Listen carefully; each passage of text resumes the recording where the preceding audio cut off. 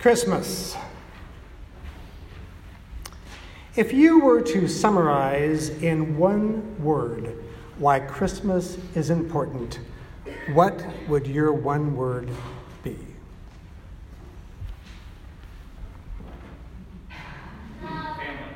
Family. Light.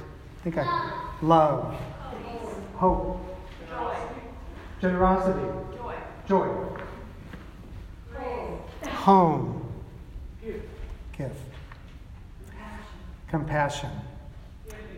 Giving. It's all those. And my one word, which kind of surprises me, is recalibrate. That's right. Recalibrate.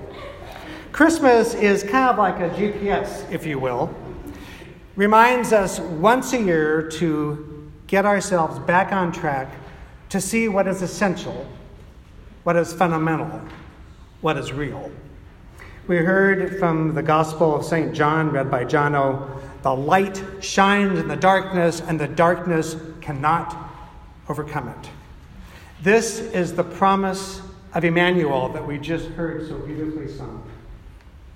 God with us.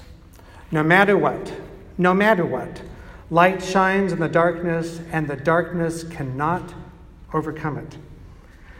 Christmas is all about light in the darkness. It's not about trees and wreaths and poinsettias, though these are symbols of the season. It's not about buying, wrapping, and giving gifts, though these are expressions of the season. It's not about dinners and gatherings and carols and singing, though these are rituals that accompany the season. Christmas at its core. It's not about our behavior. It's about God's. It's about God's action with us, humanity. It's about the radical expression of love. Yes, Christmas is remembering and celebrating the birth of this love into the world. A love so radical that it is outside description. A love so radical that it is beyond comprehension. A love so radical that it went against the established norms then as well as today. A love so radical that requires really a response.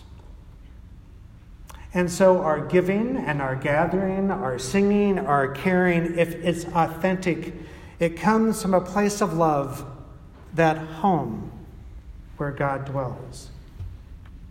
You know, God has set up housekeeping within each of us. God has pitched God's tent among us. And this light is the light that shines in the darkness. Last Sunday, we had a lovely pageant. First time in my 27 years here. And I witnessed light shining in the darkness, but it happened before the pageant began. When one of our children spent his saved money to give one of our members who's a homeless person a scarf and a hat. When I watched the gift open, the man who received it began to cry, and my heart began to shimmer, for at that moment I was witnessing light.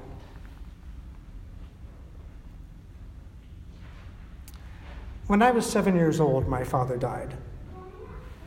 And about 3 years after that, my mother remarried, hoping to find some stability for my brother and me. We went from a family of 3 to a family of 8. It wasn't the best marriage, and so we left after about 2 years. The first Christmas on our own again, we had very little income. My mother was a clerk at a health food store, making minimum wage. And so often for dinner, we would have a bowl of cereal or soup. But we always had a candle. It was very important to my mother that there was a sense of the sacred that permeated the table, regardless of what we were eating or how much. Now, I'm telling you this just to give you a background of what happened that first Christmas, after my mother had separated us from that destructive marriage. A few years before that Christmas Eve, I came home, and the kitchen floor was full of bags of food, maybe 12 to 15 from Safeway, or maybe even more. And I asked, where'd all this come from? My mother said that she had received her paycheck, and on the way out of the store where she was working, she ran into a friend who worked at a family shelter in Seattle for abused women and their children, and they didn't have any food for Christmas Eve. Mom said that our Christmas that year was to take the money that she had gotten from her job. Rather than buying presents for us or food for our Christmas dinner, we were going to take that food to Seattle and make dinner for those people, which we did. That was light shining in the darkness. And the memory of that Christmas continues to inform every Christmas I've ever experienced ever since. A few weeks ago, a colleague sent me a link of an interview with former Vice President Joe Biden on ABC's The View, that daytime morning chat fest, which I have to say I'd never watched before. But I did watch this one episode where Biden was asked by Sarah Hines, one of the co-hosts, what it's been like for he and his wife and family since the death of their son, Beau, who died of a rare brain cancer 2 years before. In his response, he said, it takes time. But he and his family have chosen not to focus on their loss, but on the inspiration that their son was. There is hope and purpose, he said. Beau believed this.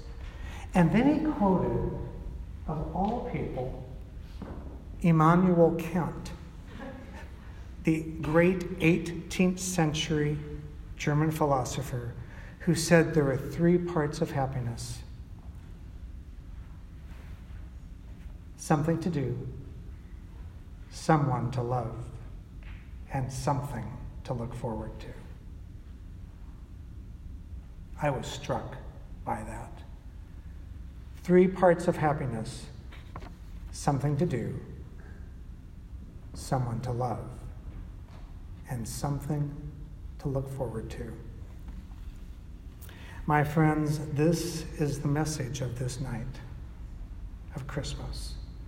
To be recalibrated, if you will, to what is essential, something to do, to what is fundamental, someone to love, to what is real, something to look forward to. This is the truth that light shines in the darkness, and the darkness, no matter how dark, can never overcome light.